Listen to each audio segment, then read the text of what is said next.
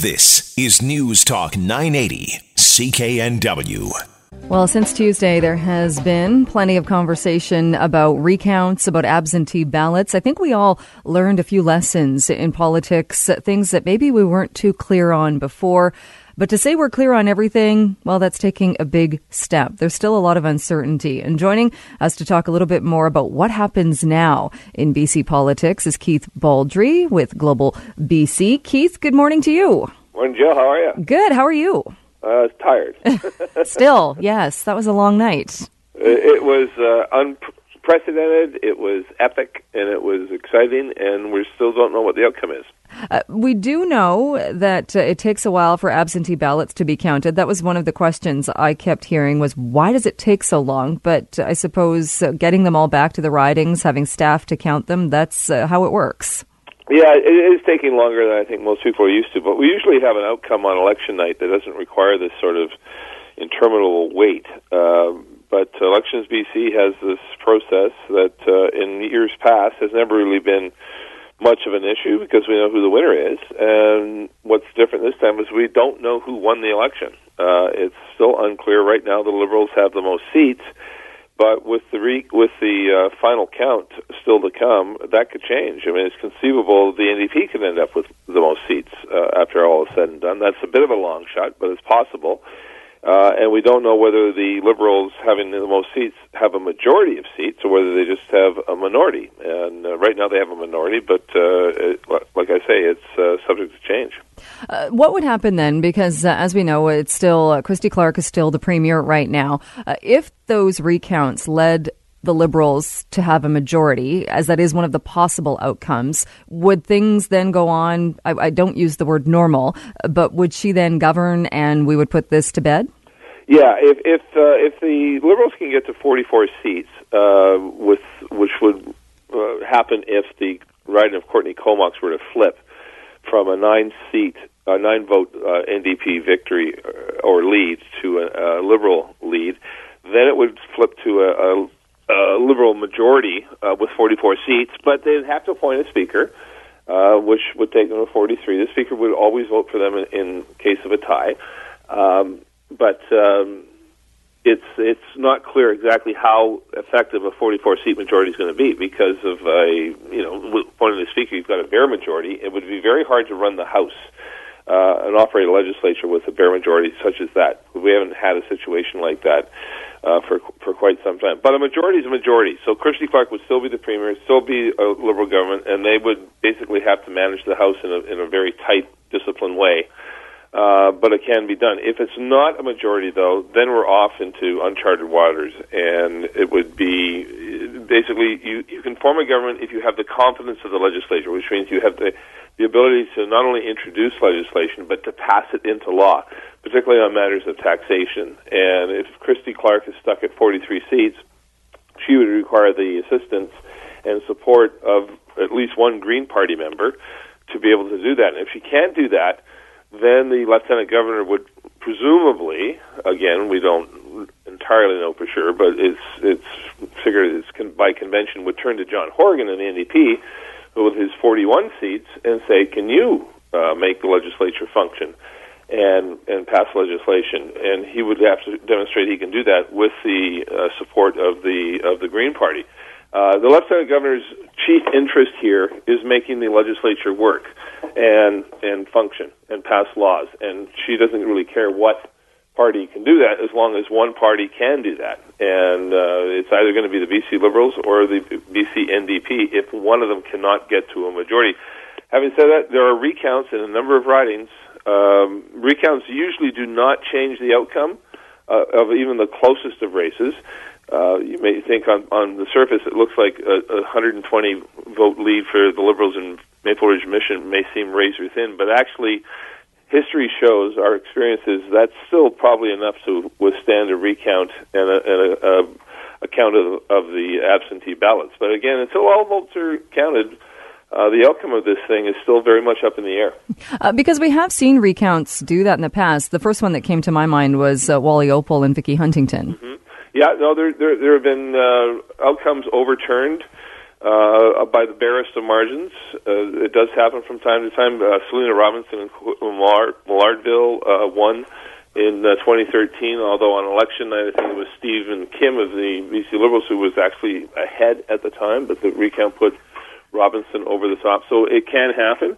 It usually happens by when the result is less than 100 votes, but it can happen on higher vote totals than that. So we've got a number of ridings still up in the air. The NDP's filed recounts in a number of them.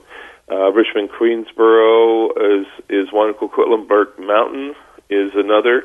The outcome of Courtenay Comox is still up in the air, as is the outcome of Maple Ridge Mission. So in all of them, we're talking less than 300 votes, and it can change. I looked at the absentee vote totals in 2013 from the last election.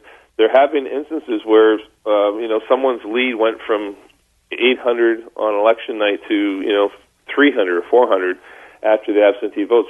So when the absentee votes come in, they can affect the outcome of the election, and we'll see it. Like I say, it's conceivable the NDP, if they suddenly take Coquitlam-Burke Mountain, Richmond Queensborough, and one other, they could be the party with the most seats come the final count. Like I say, I think that's a bit of a long shot. I think UBC professor Kevin Milligan did a sort of a mathematical sort of statistical odds study and determined that the outcomes don't favor either party necessarily maintaining a majority here, but just maintaining the status quo outcome of election night. So it puts Andrew Weaver in a position, quite a powerful one. It puts him in a powerful one and an unenviable one, I would think, where he's going to be criticized no matter what he does. If neither the BC NDP or the BC Liberals can achieve a majority, they're all going to be turning to Andrew Weaver for support. And Weaver is going to be criticized no matter which way he goes, either BC NDP or BC Liberal. And his supporters will be critical, or some of his supporters will be critical no matter which way he goes here. So he's under enormous pressure of backing either party. So on the one hand, he has power potentially to determine who forms the government. On the other hand, how he wields that power and exercises that power is going to land him in a heap of trouble with a whole bunch of his supporters. Some of them want nothing to do with Christy Clark. Others want nothing to do with the NDP. But Weaver also has to balance that against the fact that he will be able to achieve a number of things in the Green Party platform. For example, he's told me in an interview that his deal breakers are a party has to agree to ban corporate and union donations to political parties. So that's item number one that he's going to have on the table, and presumably both the Liberals and the NDP will accede to that request. So that's one. He wants more money for education. That's easily doable from either government's point of view.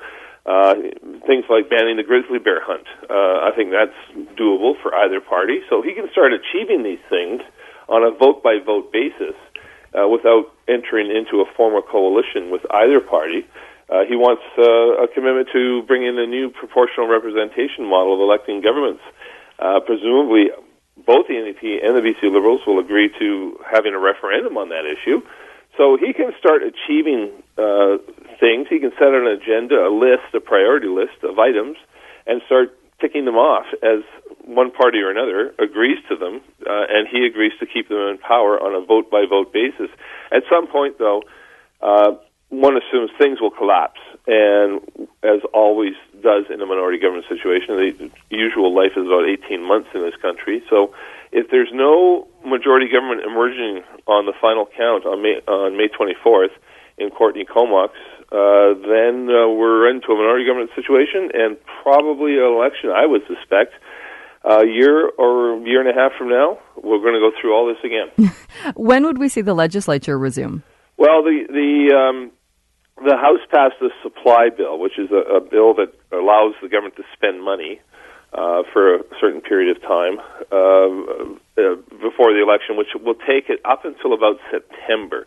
But I think according to the Budget Accountability Act, that's what it's called, the spending estimates for the ministries, which have not been approved by the legislature, have to be approved by August or the end of August. So I think the House will probably come back sometime late summer, no matter who emerges as the victor here. And that's where the test of government will be tested with a money bill. A government can only be defeated on a confidence motion, which is usually relating to taxation.